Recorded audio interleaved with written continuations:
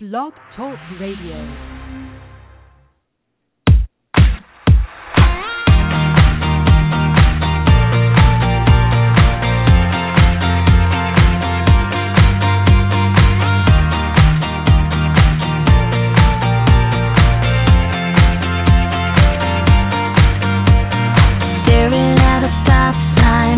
People drive by, T-Mac on the radio.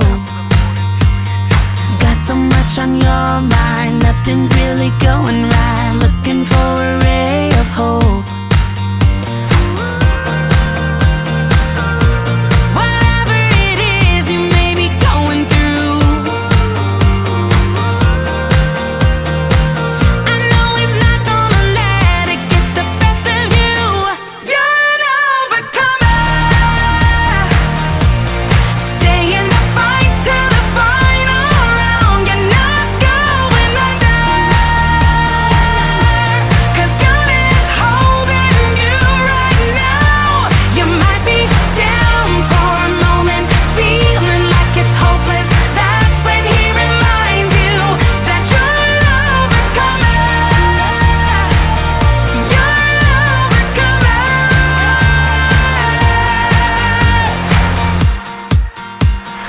Everybody's been down, hit the bottom, hit the ground. Ooh, you're not alone.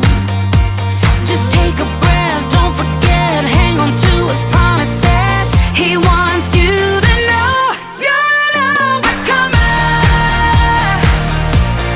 Stay in the fight till the final round. You're not going under, 'cause God is holding you right now. You might be down for a moment, feeling like it's hopeless. That's when He reminds you that you're an overcomer. You're an overcomer. The same and the great I am, the one who overcame death, He's living inside of you. So just hold tight, fix your eyes on the one who holds your life. There's nothing He can do. He's telling you, don't forget, hang on to His promises. You're an overcomer. Stay in the fight till the final round. You're not going under, 'cause God is holding you right now. You might be down for a moment, feeling like it's hopeless. That's when He reminds you that you're an overcomer. You're an overcomer. You're an overcomer. You're an overcomer. Don't quit, don't give in, you're an overcomer. Don't quit, don't give in, you're an overcomer. Don't quit, don't give in, you're an overcomer. You're an overcomer.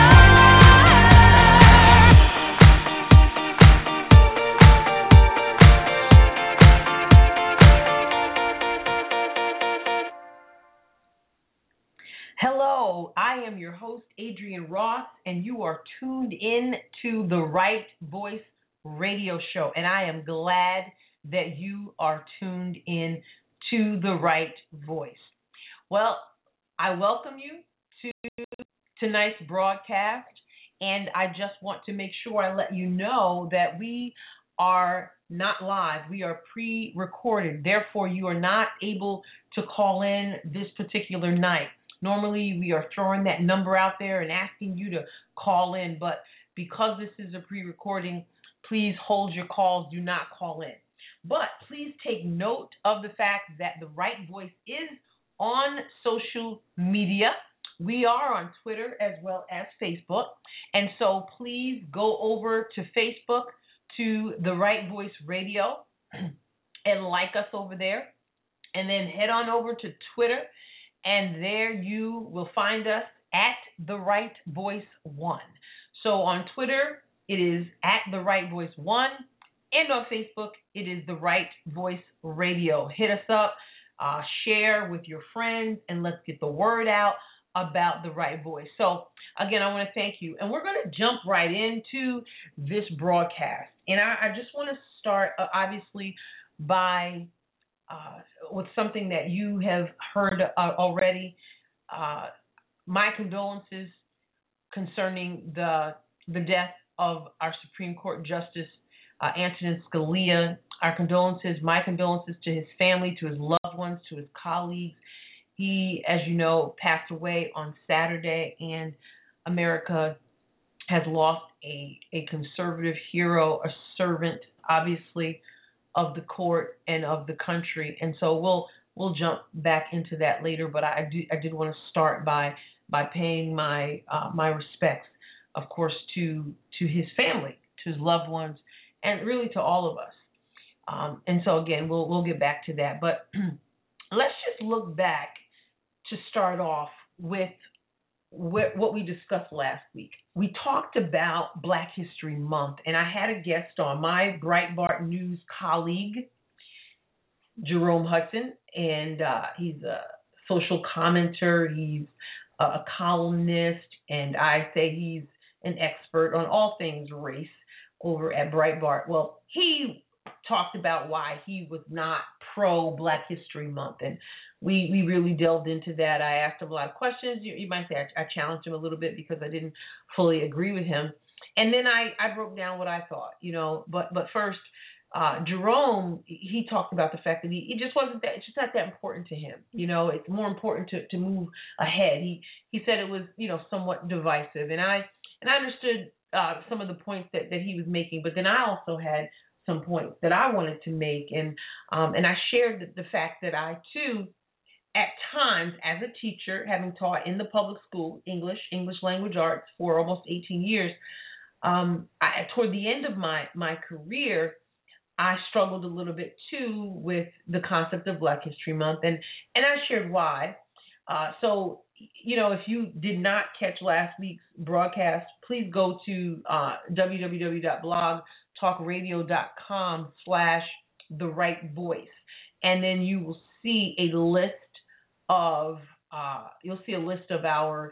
our episodes there, and one of those episodes is what we talked about last week, and it's called "Do Black Conservatives Blow Off Black History Month?" So if you go over there to blogtalkradio.com/therightvoice, you'll be able to scroll down. You'll see "Do Black Conservatives Blow Off Black History Month?" and you can take a look at that. But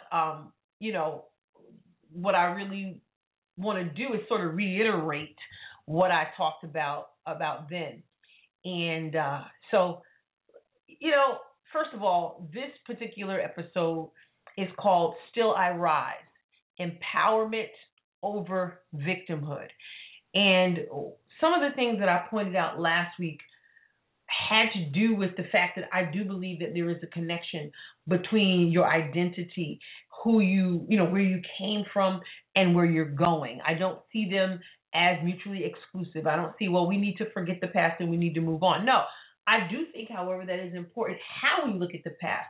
And I think for many people, Black History Month has become a negative thing because they see it as attached to victimhood. And very often, that's what we hear. As a teacher, one of the things we heard all the time was, we hear about slavery all the time. We hear about victimhood all the time. And people get tired of that. But at the same time, it's not necessarily, the problem is not Black History Month. The problem is how we're dealing with it. And I share my experiences as a teacher when I first got hired. And you'll have to go to that broadcast in order to, you go to that broadcast to check it out. But I talked about how Black students, when I was hired, how I walked through that front door on my very first day and how they applauded me. I talked about the fact that how students asked me, now that you're here, and I was the only Black teacher at the time, now that you're here, will we celebrate Black History Month? And I am not saying that Black history should only be discussed during February. And that's another issue that some people have. Jerome talked about that as well. No, that's a problem. it was never intended to just be about February. It should be a part of the broader American history. But I'm of the belief that you can walk and chew gum at the same time. I'm of the belief that I can celebrate Black history as a part of American history as we celebrate all history that makes us one. We can celebrate that uniqueness all year. We can celebrate accomplishments of Americans, some of whom happen to be Black, all year, and we can still have Black History Month in the same way that you as a parent can celebrate your child's life every day of the year, but also make the birthday special. It's not one or the other. And I found that when we would do things for Black history, students, not just Black students, so it doesn't have to be divisive, but students, white students, Black students, Asian students, whatever, they just loved it. And it was seriously lacking. And so, again, go get the show because you're not going to catch it all right now. But so that's the deal. That's one of the things that we talked about last week that I feel are very, very important.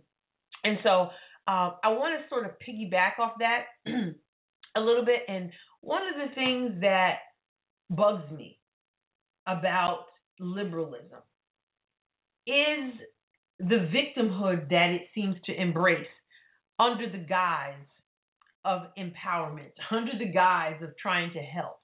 And we see that in this election cycle.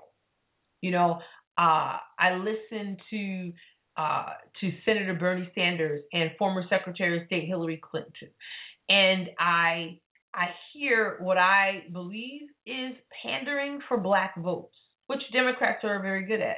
And unfortunately, many in the Black community have bought into, which is part of the reason, I suppose, why maybe up to 95% of Black people vote for Democrats regardless. And so I'm bothered by that. I listened to Bernie Sanders. I listened to Hillary Clinton. I listened to them talk about how they're going to swoop in and make things better and how unfair and unjust the system is. And we know that racism does exist, but these people play on that. They play on the emotions of people, and they dupe people into believing that they're the answer. Now, I want to share something with you because I have a weekly column in the Southeast Missourian newspaper, and my column today, it comes out every Tuesday. My column today is called "Liberalism Will Never Liberate the Black Community." And again, liberalism will never liberate the Black community. That's today's column. And I want to share that column because it encapsulates how I feel about this issue. It cannot possibly give the whole story, but it does encapsulate or sum up how I feel about this issue. So I am going to share this column with you, and I want you to listen very carefully to what I have written here in this column, that liberalism will never liberate the Black community. And I write, history teaches that it has not always been, but liberals have a way of appealing to the Black community. Yes, I prefer Black to African American.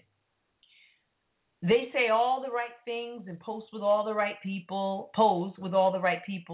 giving the appearance of being the pro-minority compassionate party. This, of course, is not historically accurate.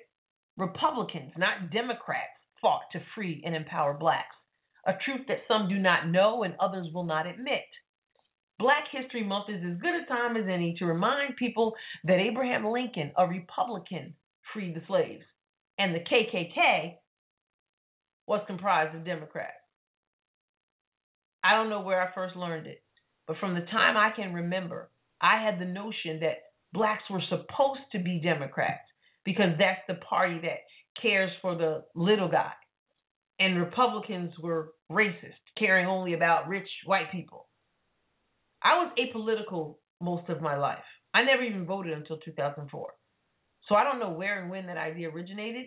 It was just always truth. Quote, truth. And many Blacks will tell you it has been their, quote, truth as well. My eyes have since been opened.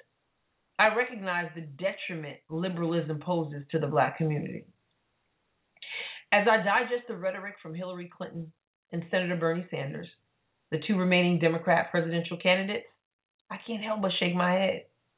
Each tries to outdo the other in their professed support for Blacks. They excoriate law enforcement's treatment of Blacks, blast the criminal justice system's incarceration of Blacks, and criticize the nation for being racist toward Blacks. Let's get real. Clinton and Sanders are simply pandering for votes. This is what Democrats do. They promote victimhood and promise to bring improvement. But they neither have what it takes to make things better nor truly want to make things better. Progress would be counterproductive to the left-wing agenda. The very survival of some of these people rests on the narrative that Blacks are victims in need of their help. Imagine what would happen to Al Sharpton, for example, if societal ills, real or imagined, were eradicated. He would end up a faint mention in history books. You know it, and I know it. And if we know it, you'd better believe Sharpton knows it too. These liberal, quote, leaders don't care about the Black community. They don't desire Black empowerment. What they desire is to use the weakness of Blacks to maintain their own power. If they truly wanted to help Blacks, they would find the courage to tell us to take personal responsibility for our own actions. They would tell us that if we really believe factions out there are just waiting to incarcerate us, impose stricter penalties on us, and deprive us, we should stop doing things that put us in the hands of these factions. They would stop telling us we need liberals to swoop down and do something for us because we cannot do for ourselves. They would stop suggesting, you can't make proper decisions, you can't stay out of trouble, and you can't do better, so let's pressure society to be more lenient with you. Instead, spouse what is known as the soft bigotry of low expectations. It is its own form of racism. Liberalism can never rescue the Black community because it's not willing, for fear of losing influence with Blacks, to speak the painful truth. Liberal leaders, quote unquote, don't want to talk about the fact that nearly 75% of Black children are born out of wedlock and that an ungodly number of these children do not have fathers at home. Until the, quote, helpers are willing to tell us it's time to help ourselves, to deal with the root causes of our poverty and incarceration rather than symptoms alone, they're not really helping. Clinton and Sanders have presented themselves as champions for Blacks, all the while praising Planned Parenthood and a woman's, quote, right to choose to abort her baby. Planned Parenthood founder Margaret Sanger was a eugenicist who deemed Blacks, quote, unfit, quote, human weeds to be exterminated. Most of Planned Parenthood's clinics are in minority neighborhoods. And though Blacks only make up 13% of the American population, Blacks receive almost 40% of abortions. Abortion kills more Blacks than heart disease, AIDS, cancer, accidents, and violent crime combined. Nonetheless, liberals champion abortion and Planned Parenthood while professing to love the Black community. The hypocrisy is glaring. The problem with the Black community is a spiritual problem, an identity problem. We've been duped into not understanding we were created for better problem. And though many of these liberals promise to take care of us and fix our flaws, they cannot. And they would not, even if they could, because it would end what they do, use us for their own gain. And that's my column. And that's exactly how I feel. And so when we get, when I hear the Bernie Sanders and the Hillary Clintons and, all this talk about how unfair it is and how it's wrong to incarcerate. And my thought is simply what I said. If the racism does exist, we know that. Okay?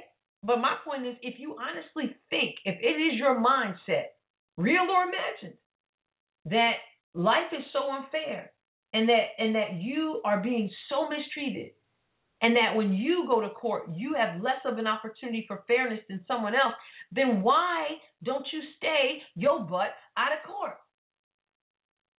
Why? If things are so unfair, then make sure that you are doing what you're supposed to do, rather than comparing yourself to someone else and how they're being treated better than you. Why don't you take care of you so that you're not in that situation?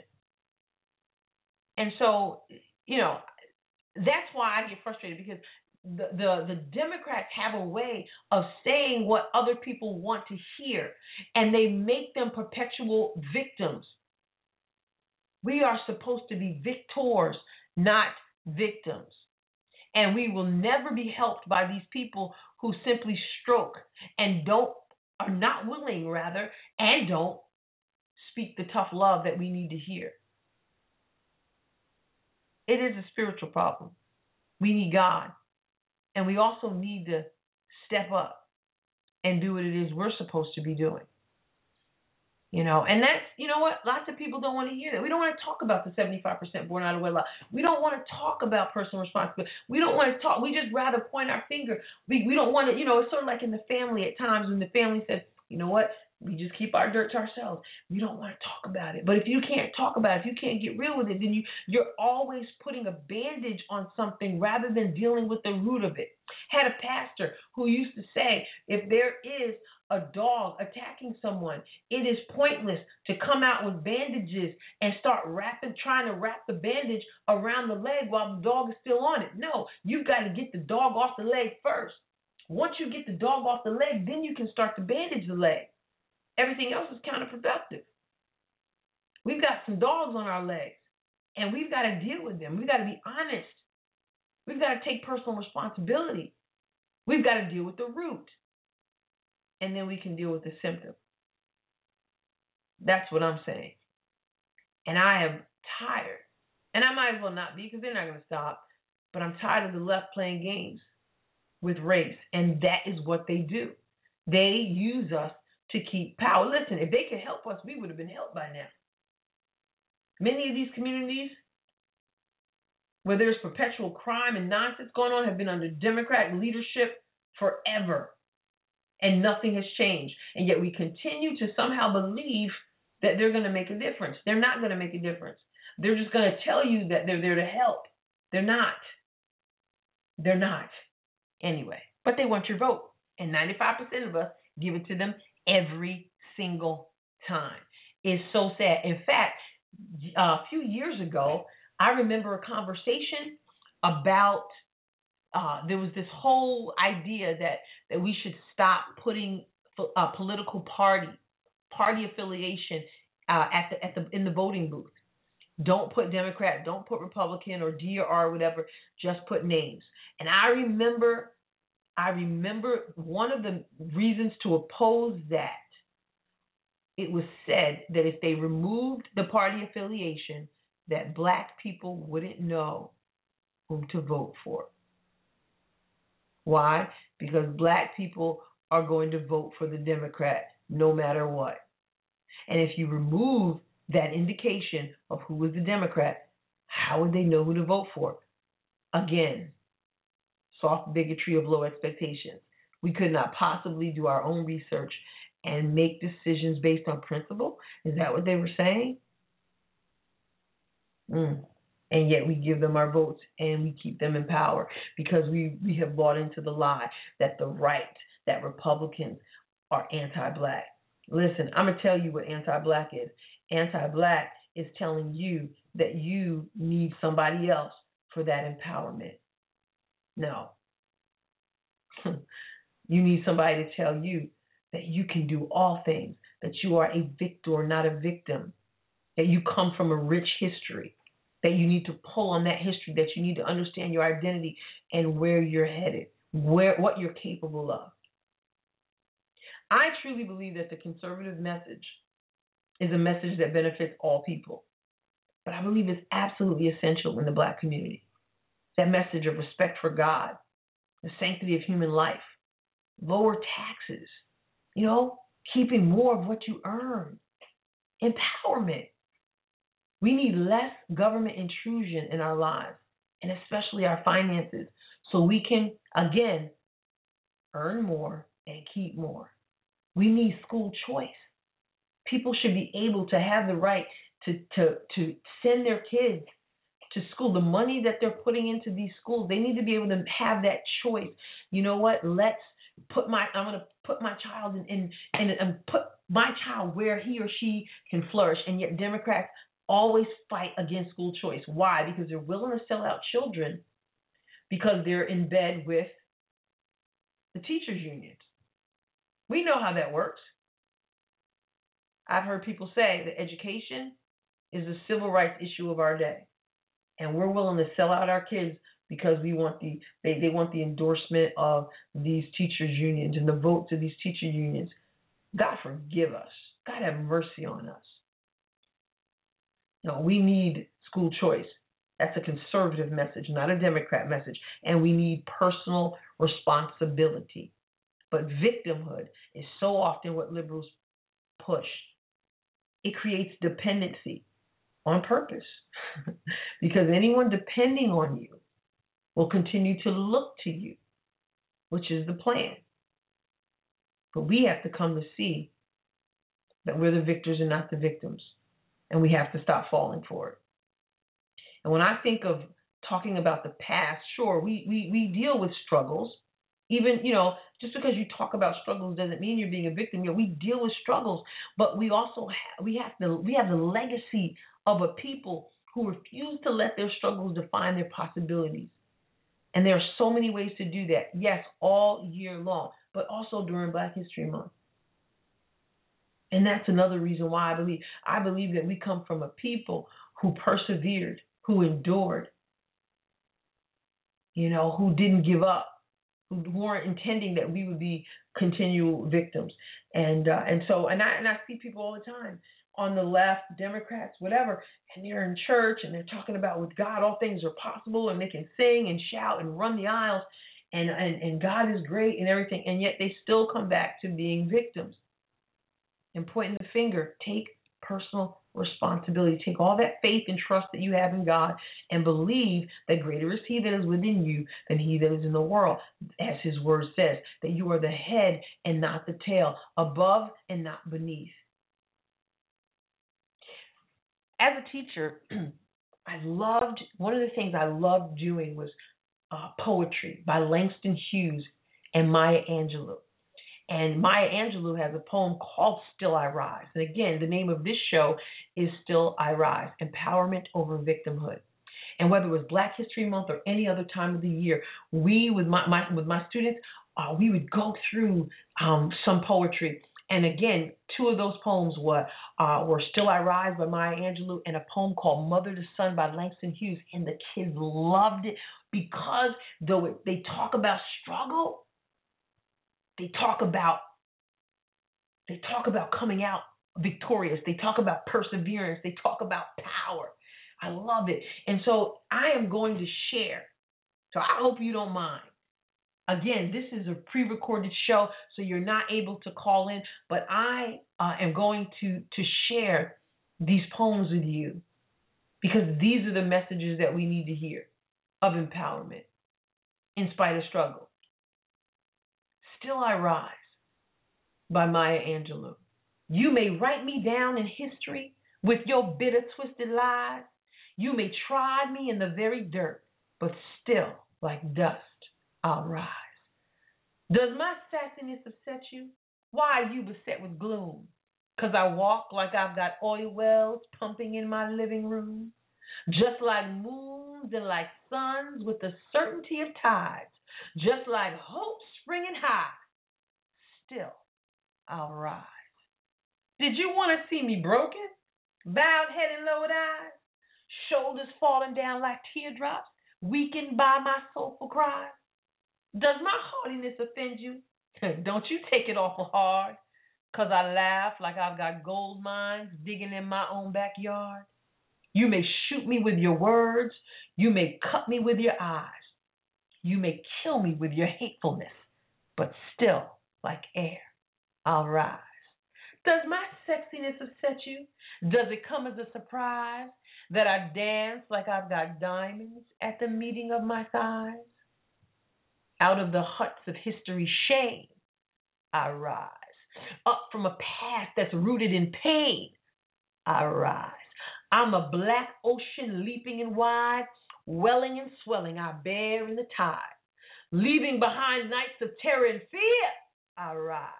Into a daybreak that's wondrously clear, I rise. Bringing the gifts that my ancestors gave, I am the dream and the hope of the slave. I rise, I rise, I rise. And you hear me snapping my fingers because, as I told my students, that is what you do after you hear poetry. You don't clap, you snap. Still I Rise by Maya Angelou. And you can hear the struggle, the twisted, bitter lies or bitter, twisted lies, the being trod down in the dirt. But I love the words of power. And that was what I would try to bring across to my students in Black History Month or Black poetry or whatever you want to call it, American history, American poetry, whatever you want to call it. The bottom line is it's not just a message for Blacks. Every one of my students took something from that. Even the boys, it wasn't just about girls. The boys, the Blacks, the Hispanic, the Asian, whatever, we all got something from that because everybody understands a little bit of struggle, even in the 7th grade as they were. You expected to see me broken, but you know what? My head's not lowered. My shoulders aren't falling. I'm walking like I've got gold mines in my own backyard. I've got my head up. I believe. Empowerment. This is the message that we need to get across. This is the message. Not just victimhood. Not let me come in and swoop down and carry you because, everybody's so mean to you and all the cops want to do is arrest you. And once they arrest you, it's never going to be okay for you. And we've got to do. No.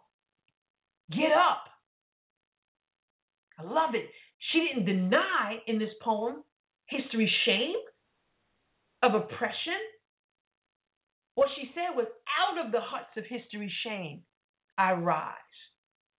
Up from a past that's rooted in pain, I rise. Not I'm going to hang out there. And she says, leaving behind nights of terror and fear, I rise. Into a daybreak that's wondrously clear. That's the message. And I believe, since we talk so much about politics here, that's the message that conservatives are trying to bring. And that's the message I think that Democrats don't want them to bring, because as long as we do think that we are stuck there, we'll always look to somebody to pull us out. It's a shame to be trying to get pulled out of something that you can just get up and walk out of with some perseverance. It's not necessarily easy. We have struggles. It can be done. And I love this part, bringing the gifts that my ancestors gave. And I say to my students, I would say, what are those gifts? And they would talk about faith. And they would talk about hope. And they would talk about hard work. Bringing the gifts that my ancestors gave, I am the dream and the hope of the slave. I rise, I rise, I rise. And I would tell my students, yes, I am the dream and the hope of the slave. What does that mean? That means that I am everything they wanted to be but couldn't be. I am. And I would sit there with my students and I would also tell them, listen, it is not lost upon me. It is not lost on me that I stand here before you as a teacher. When my ancestors weren't even allowed to read, it was against the law for them to learn how to read. And yet I am not only reading, but teaching others to do the same. And in sharing this poetry, I am what they wanted to be because they paid the price. What are we going to do with it? Remain victims? And we've got to fight at times, yeah. But we're overcomers. Hear that song at the beginning of my show by Mandisa, whom I happen to see in concert on Saturday night, by the way, at the Rock and Worship Road Tour or Road Show, Rock and Worship Road Show with so many other amazing Christian musical artists. We're overcomers. I love that poem. Still I Rise. And then there's this poem by Langston Hughes, another positive poem, shorter, powerful nonetheless. It's called Mother to Son. Mother to Son by Langston Hughes. Well, son, I tell you, life for me ain't been no crystal stair. It's had tacks in it, and splinters, and boards torn up, and places with no carpet on the floor. Bare. But all the time I've been climbing on and reaching landings and turning corners, and sometimes going in the dark where there ain't been no light. So boy, don't you turn back. Don't you sit down on the steps because you find this kind of hard. Don't you fall now. For I still going, honey. I still climbing. And life for me ain't been no crystal stair. Powerful words from Langston Hughes, poet Langston Hughes. No, it hasn't been easy. It's had all kinds of stuff. I love the metaphors. We talk about figurative language with my students, metaphors. It's had tacks and splinters and boards torn up, places with no carpet. And the students understand that we're not talking literal, we're talking figurative. It means we've had some trouble. This mother is saying to her son, it's not been easy, but she says all the time, I'm climbing on. I'm reaching landings. I'm turning corners. And yeah, I've been going in the dark. There ain't been no light. So if, boy, don't you turn back. Why? Because if I've done it, you can do it. Don't you sit down on the steps just because it's hard. You keep going because I'm going. In other words, look to me as your example, not to the NBA star, not to that rap person. Look to me. Look to your mama, boy. Life ain't been no crystal stair. Not been easy. It's not been handled with care. It's not been all shined up. It's not been, without chinks in the armor. It's been rough. But I'm still going. And that's what it's all about. And I believe that's the message of hope. That's the message of faith. That's the message of conservatism. And people say, well, that's racist. Just pick yourself up by your bootstraps and move on. Let's believe. And so, no, I believe that this is the American story. Yes. And it should be shared all year long, all the time. But we can also celebrate Black History Month and share these nuggets. And all students, adults, everybody gets something out of it. Everybody gets something out of it. We're important, and we're important to God, and He knows our name. And if He knows our name, we need to understand that we were created for greatness. So thank you for listening to that. I'm going to take a quick break. I'm going to play this song by Francesca Battistelli, He Knows My Name. I'll be right back. You are listening to The Right Voice with Adrienne Ross, your host.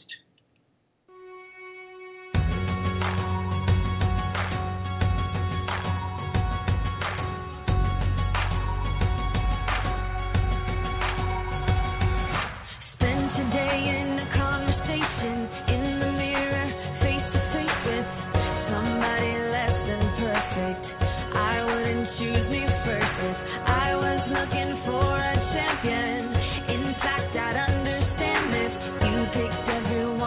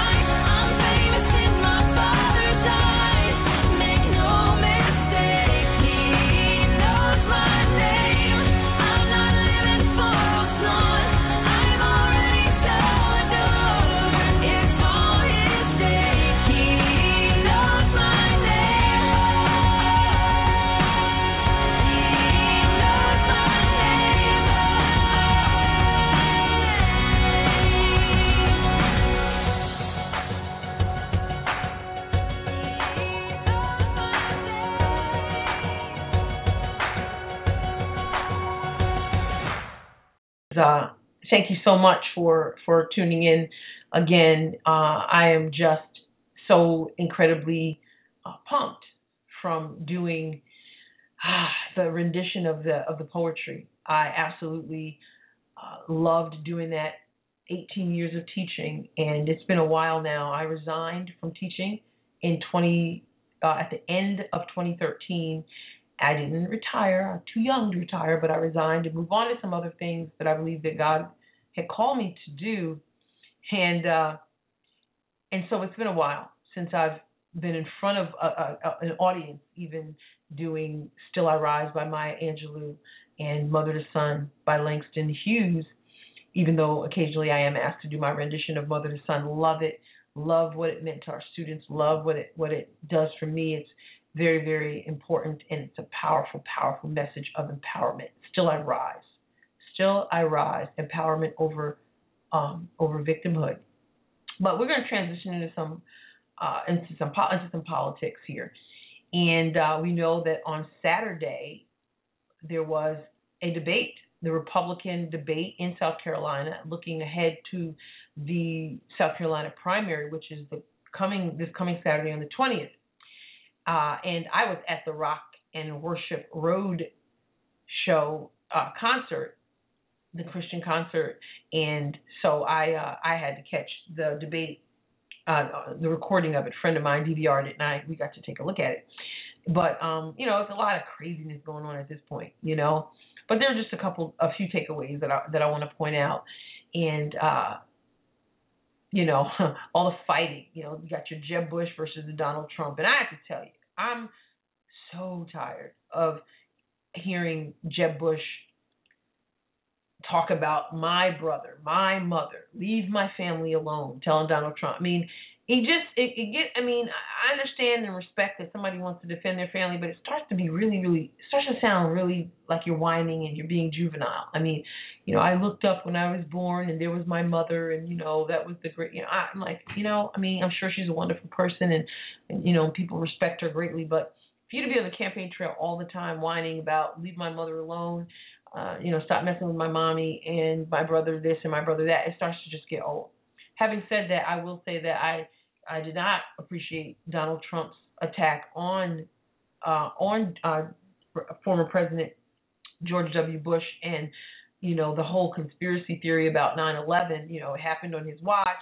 Okay, yes, it happened on his watch, but, to say that he lied about weapons of mass destruction, I mean, that's, as some would say, a Democrat talking point, and even many of them won't even go there. And so for Donald Trump to do that, I just thought it was a low blow. I thought it was not the right way to go, and it just, wow, I just thought it was really deep for him to say, not to suggest, but to just flat out say, that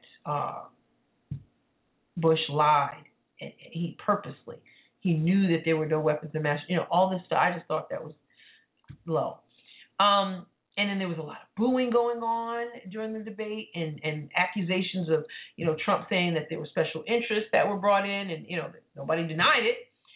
People calling folks liars, and Rubio saying Cruz doesn't speak Spanish, and you got John Kasich, governor of Ohio, who, says he refuses to engage in this, and it's just at the point where it's like, are you guys serious? It just seems so juvenile on various levels, and I'm all about heated debate. I'm all about calling out people on their records, but some of this is just getting ridiculous, and I'm at the point where I'm like, okay, when's November? Even though I am still in the position of like, all right, I don't even know. I'm not endorsing anybody. I don't even fully know where it's going to come down for me. And I'm continuing to pray about that.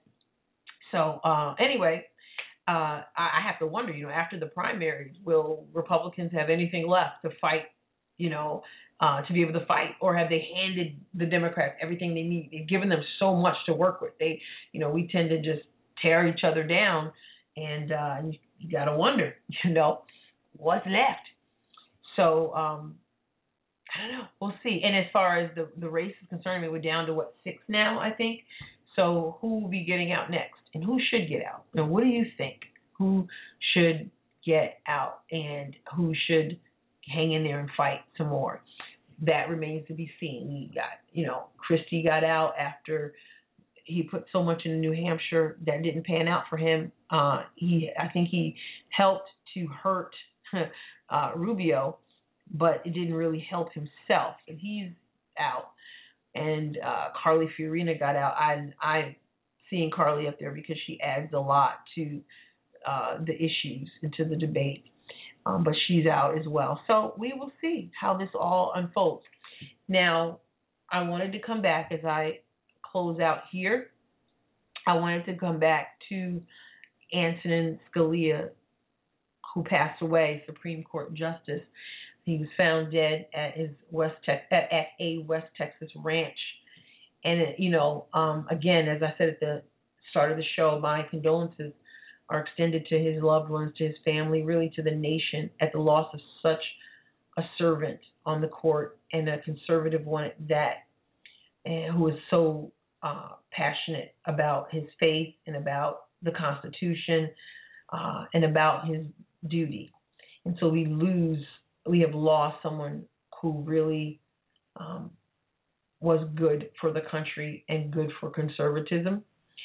And then it didn't take long after he died for the politics to kick in, of course, because now obviously everyone's looking to the president, who is expected to nominate a justice, and Republicans saying that he needs to wait. He's a lame duck president. We need to have the election, and let the next president make the nomination. Trump said there needs to be delay, fighting and arguing because Republicans have said that they will not confirm whomever the president appoints. Cruz said it doesn't matter who it is. He just thinks that we need to wait.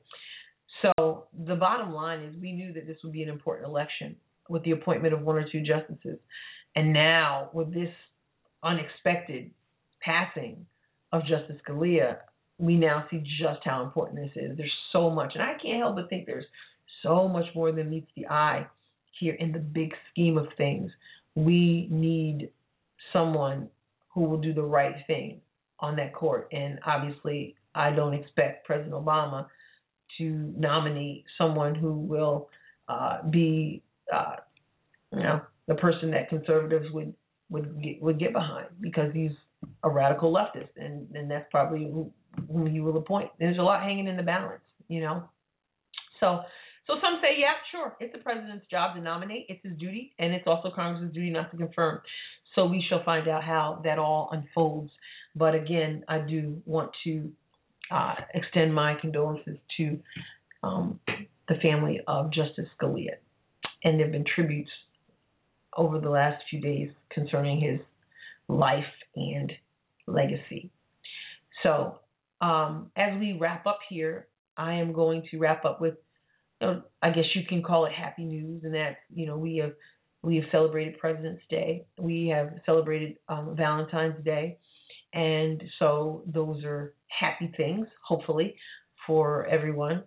And I also had that concert that I talked about on Saturday with so many amazing Christian artists in that one place at the Show Me Center here in Southeast Missouri, with Mandisa and Jeremy Camp and Family Force 5 and Danny Goki.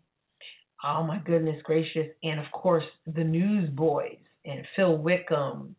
I'm leaving some people out, unfortunately, but it was a great atmosphere of worship and praise, and it's great. I was like, oh no, I'm going to miss the GOP debate, because I never like to miss those things. But sometimes you got to walk away from that for some sanity's sake. And so that was happy news. Wacky news, man, I tell you, all this politics, it's all wacky. It's wacky, wacky, wacky. And so I don't have anything else to add to that, okay? I really don't. So I just want to thank you for joining me for this pre-recorded edition of The Right Voice, Still I Rise, Empowerment Over Victimhood. I hope something was shared that encouraged you, that you are above and not beneath, the head and not the tail, if you know Christ, and that you have all kinds of potential. And so, again, hit us up over on social media, Facebook. We are The Right Voice Radio. Please like us on Twitter. It's at The Right Voice 1. All right. And next Tuesday, we hope to be back. And remember, the last Tuesday of every month, we have what we call our political potpourri, our table talk. And so my good friend Christy King is my regular guest co-host for Table Talk. And so I will be joined by Christy King as well as some others to sit around the metaphoric table and shoot the breeze about a variety of subjects, thus potpourri. So we'll talk about several things. So don't forget to tune in next Tuesday, 8 to 9 Eastern, 7 to 8 Central. All right? And at that time, you will be able to call it. Tonight you could not, but then you shall. All right? God bless you. Have a wonderful, wonderful evening. Have a wonderful rest of your week.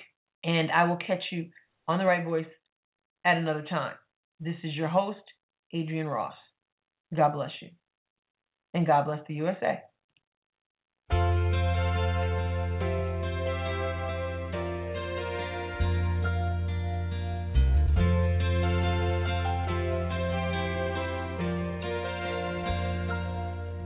If tomorrow all the things were gone, I'd work for all my life, and I had to start again with just my children and my wife. I thank my lucky stars to be living here today, 'cause the flag still stands for freedom, and they can't take that